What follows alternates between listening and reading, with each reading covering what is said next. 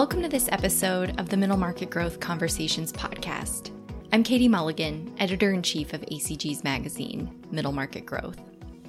Today's episode is brought to you by RSM US, a provider of audit, tax, and consulting services focused on the middle market.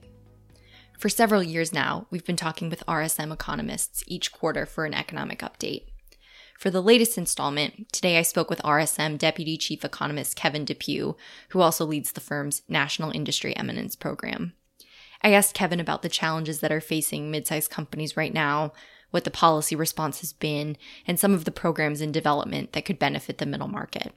He also had some good suggestions of real-time data to pay attention to as we gauge the fallout from the coronavirus. Kevin talks about RSM's Real Economy blog and other resources, so we'll link to those in the podcast description.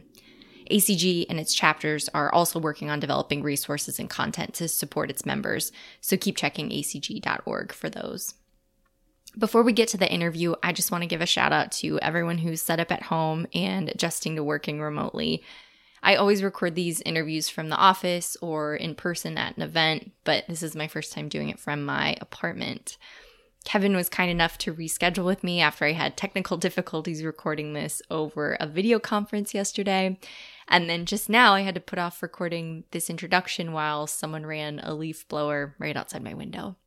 I know a lot of us are in the same boat, whether it's technical challenges or childcare or something else. At the same time, it goes without saying that having a job right now and the ability to work from home is a privilege. I hope everyone is staying safe and healthy and that your technology is running as smoothly as possible. And I'm especially grateful to have you as a listener at this time. With that, here's my conversation with Kevin Depew.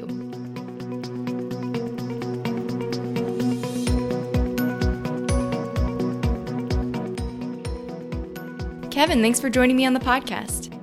Thank you for having me. Pleasure to be here. One of the critiques of federal policymakers acting during the 2008-2009 financial crisis was that they moved too slowly and their initiatives weren't big enough. In the economic crisis we're experiencing right now, we've seen sweeping moves by the Federal Reserve and a major stimulus package is expected to be signed soon. So in your view, have federal policymakers learned from the mistakes of the past? That is, are they moving quickly enough and are their initiatives large enough to get the economy through this? Okay, that's a great question. And I think it probably helps to separate it into two components. So the first component would be the monetary policy response. And then the second component that you talked about, the stimulus package, is the fiscal policy component. So without question on the monetary policy component, the Federal Reserve learned a great many lessons from 2008. They have admitted publicly in a number of different interviews that the policy response in 2008 was likely a little bit timid.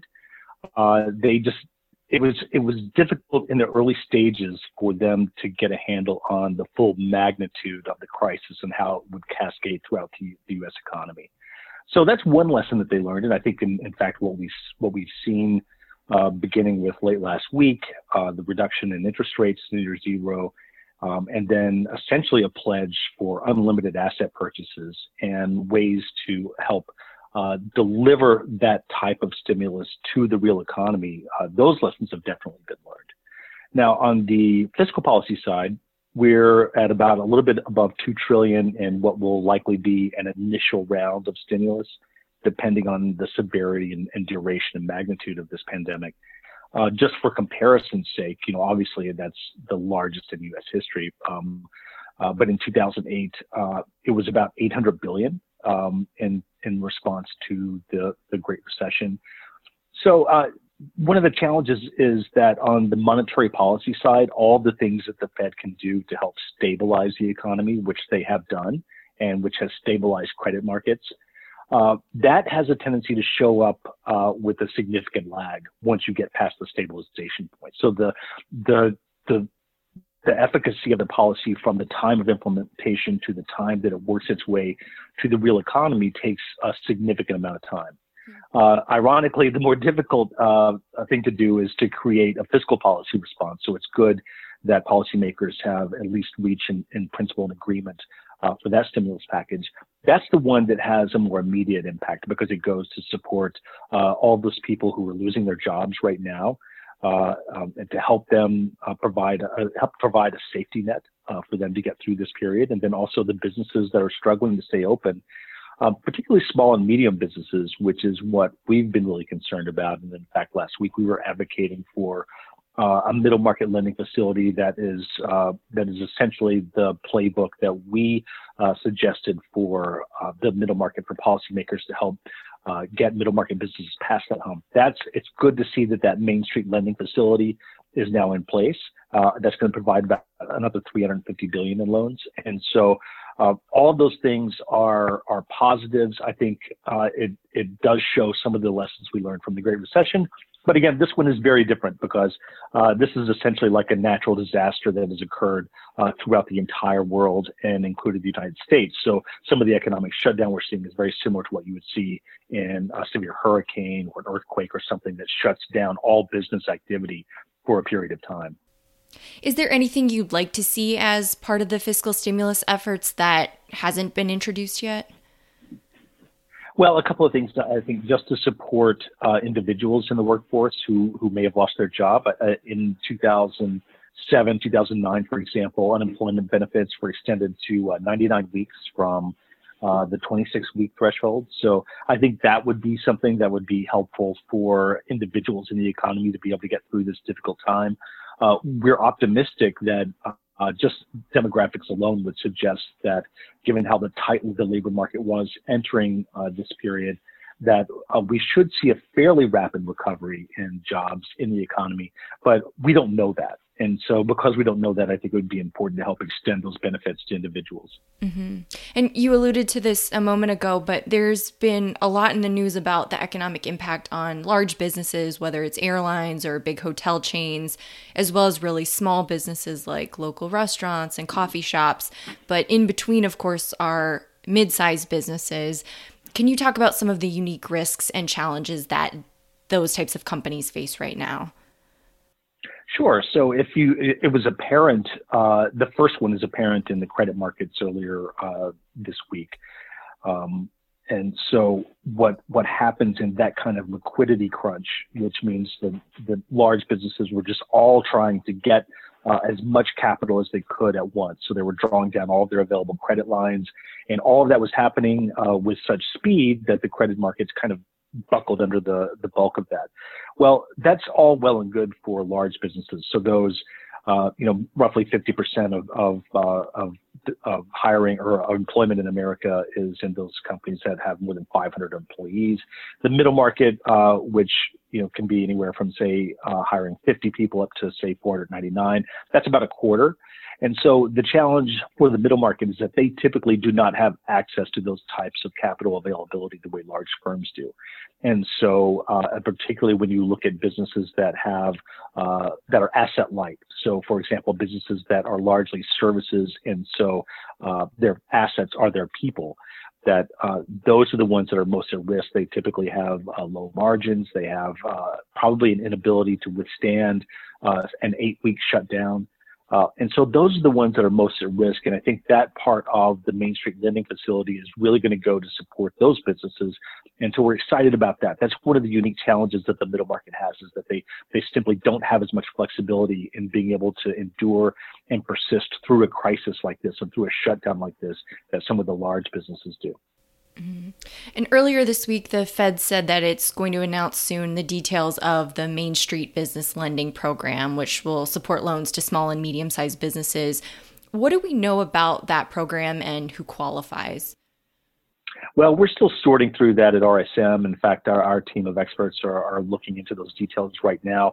One of the things that we know is critically important based on what our clients are telling us is they need help understanding what exactly is in that package, who qualifies, and then how do you get through the application process. And so those are the components that we're putting together, even as I speak, to be able to take those solutions to our middle market clients. Mm-hmm. One of the notable things about the economic impact of this pandemic is that it began with a supply shock, first in China, where factories shut down, and then it spread to other countries. And then it also created a demand shock now that everyone is staying home and they're not eating in restaurants or buying furniture, cars, whatever. That has shifted a lot of the focus toward demand and how to get people to spend money. But can you talk about what's happening with supply chains right now and the impact that supply dynamics will have on a future recovery? Sure. So our largest ports, the largest port activity in the U.S. is in California, obviously, with their the port, LA port, especially. And so if you just look at the most recent data from the ports of LA, from the port of LA, then you can see that I think the 15th of the month is when they report. So we should get on April 15th another look at that. But right now it shows that year over year, loaded imports were down more than 20%. The total loaded were down 17%. Total empty containers down 35%.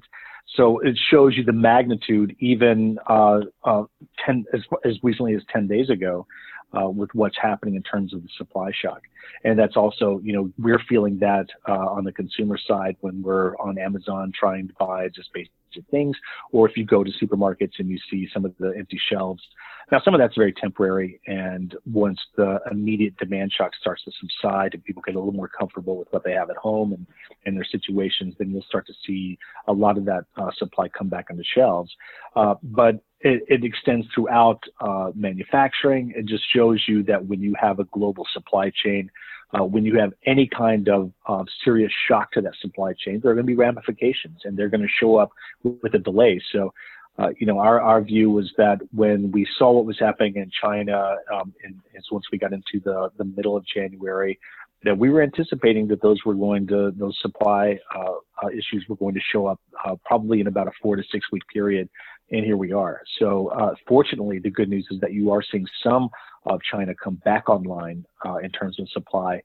Meanwhile, here in the U.S., we have some issues with airlines that in some cases have reduced capacity, or in almost all cases have reduced capacity.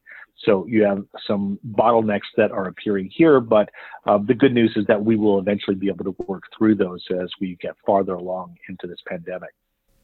The last time that you and I spoke for this podcast was right after the phase 1 trade deal with China was announced. That seemed like a positive development, but it didn't eliminate tariffs entirely. To what extent is the U.S. still imposing tariffs on Chinese goods, and is that exacerbating some of this supply chain disruption? Well, I don't know that I wouldn't characterize it as exacerbating it now versus prior. I mean, it shows up in the form of the cost of imported goods. It's an import tax. So there are still roughly 2/3 of Chinese goods coming into the U.S. that are subject to tariffs. In certain categories, particularly those that are important for medical equipment and supplies, there has been some temporary relief extended for tariffs. For also some components that may be considered critical and essential, you've seen some modest relief. That's all going to be temporary. Every indication that we have so far from the administration is that the trade war is still continuing. So the phase 1 agreement, as we noted last time we spoke, is really just it's just a temporary truce. And the more meaningful components of that agreement, things that would have a longer lasting effect, would be covered under the phase 2 agreement if or when we get to that point. So we're not there yet. There's certainly, it is good to see that at least for the medical components and supplies that are so necessary right now, that there has been some temporary relief. But we're not out of the woods with respect to trade, and we certainly haven't seen anything or any discussions by administration officials to reduce some of the trade tensions that are still percolating, not only with China, but also with the European Union and the UK. President Trump said this week that he doesn't want the cure to be worse than the disease, essentially that he's afraid that the economic fallout from safety measures could be worse than the coronavirus itself. And he's hinted that he might try to roll back social distancing measures as soon as Easter. As an economist, what's your take on that? Well, we're not epidemiologists. And in fact, the experts on both the when will this crisis end and will it possibly reoccur? The data is still out on that. And even the experts can't tell us the answers to those critical two questions. So from an economic standpoint, any discussion about restarting the economy or reducing the quarantine measures that have been implemented to stop the spread of this virus are premature until we understand that. So we haven't seen a bending of the curve in new cases in the U.S. We've only recently, in the past week, gotten up to a level of testing, now testing more people than anywhere in the world. And so until we see an end in sight for the spread of this virus and get an understanding of will it reoccur, you just don't know. It's a risk reward that you don't know the risk. You can't even get to a data-driven understanding of, well, what is the real risk of reopening the economy? I get it. I understand that you don't want the cure, meaning the shutdown of the economy, to persist for so long that it destroys the economy. And so I think that in order to answer that question, you have to be able to understand from a data-driven approach what the real risk is. We're not there yet. Mm-hmm. We're speaking on Wednesday morning, and there's a jobs report due out tomorrow on Thursday. What should we be looking for in that report? Well, it's going to be horrific in terms of initial jobless claims. On Thursday morning, I've seen the consensus forecasts are startlingly high, and so we're talking about in the millions. I think the highest estimate from economists is around 4 million. And so I think that you're definitely going to see, just based on the data that we've accumulated from at the state level, we think it could be a couple of million. And so the important thing to note is that the data that we start getting beginning tomorrow and then extending through the next few weeks is all going to look awful. Now, all of that looks awful because it's rear view mirror data. It tells us what's already happening and what's already happened. So in terms of understanding when it would be, when we could get to a point to restart the economy, we'll get to see what the confirmed cases looks like and see if we start to bend the curve and flatten it out so that we don't continue on the path right now, which is essentially overwhelming the U.S. healthcare infrastructure. Mm-hmm. Beyond the jobs report, are there other indicators that you're keeping an eye on as we try to gauge the extent of the damage from the outbreak in the coming weeks and months? Well, sure. I like the real-time data. So I'll give you an example. One way that folks at home, if you don't have a Bloomberg terminal, and most of us don't, then you can look at things like Google Maps, get a sense of what traffic patterns are in the shutdown. I can tell you that from my home in Lower Manhattan, I can get to JFK Airport now, according to Google Maps, in 27 minutes, and which is astonishing. Normal time would be about an hour under normal circumstances, not even considering if there was a traffic backup or accident or something. So I think you can look at daily passenger data, road and transit data, as it's reported, to get a sense of when the economy is starting to recover and people are more comfortable moving around. When we monitor the data from China, it's not an exact comparison, but things like their passenger load, the road and their transit data, the manufacturing data, number of companies that are coming back online and producing goods, does seem to be improving. Our estimate is that they're probably at about 85% of capacity right now, so that's good. In the U.S., it's going to take us a lot longer to get there. Are there any RSM resources you'd want to point people to? I saw on your website that RSM is going to be releasing its middle market business index on a monthly basis in the coming months rather than quarterly, with outlook data from middle market firms. So we'll link to that with the podcast. But anything else you want to point people to? Well, in real time, on a daily basis, realeconomy.rsmus.com is where we have our most urgent commentary. We also have a coronavirus resource center at rsmus.com. So all of those provide resources for middle market clients who are looking to understand, okay, what is available to me as we get through this pandemic? What are the implications for my business? What do I need to be working on? What solution sets can RSM help us with as we work through this unprecedented economic shutdown? So I think we'll close by looking toward the recovery. The U.S. economy seemed pretty healthy before the coronavirus outbreak. So I'm wondering, does that put us in a better position to recover once the virus itself is contained? That's a great point. And in fact, we just released our middle market business index. What it does is it provides a snapshot of the way the economy was prior to this pandemic. And what it shows is that the middle market was very healthy. So the middle market entered this period from a place of growth and stability. The forward-looking components of the survey all showed that businesses were anticipating higher net revenues, higher earnings, increasing capital expenditures. And so all of those components that make up a robust middle market economy were there in place before this started. So if we go back to our understanding of this as being, in some respects, the manifestation of this crisis looks similar to the most recent recession, which was the Great Recession and the financial crisis. And so I get a lot of the comparisons that people are making with the economy then and with the economy now. But importantly, this is more like a natural disaster. And so what happens in the wake of natural disasters is that on the other side, you begin to rebuild, and the economy typically bounces back much quicker to a level that to where it was prior to entering the period of recession and uncertainty. So I'm optimistic that once we get through this and we understand what the magnitude and duration of the pandemic is going to be, that the economy for the middle market will bounce back fairly quickly. It's just that right now we have no way of knowing how long that's going to be and when the economy will start to reopen. Mm-hmm. Well, Kevin, thanks so much for talking with me today. I look forward to catching up with you in a couple months to see where we're at then. And in the meantime, I'll keep my eye on the RSM blog. Okay, thanks so much, Katie.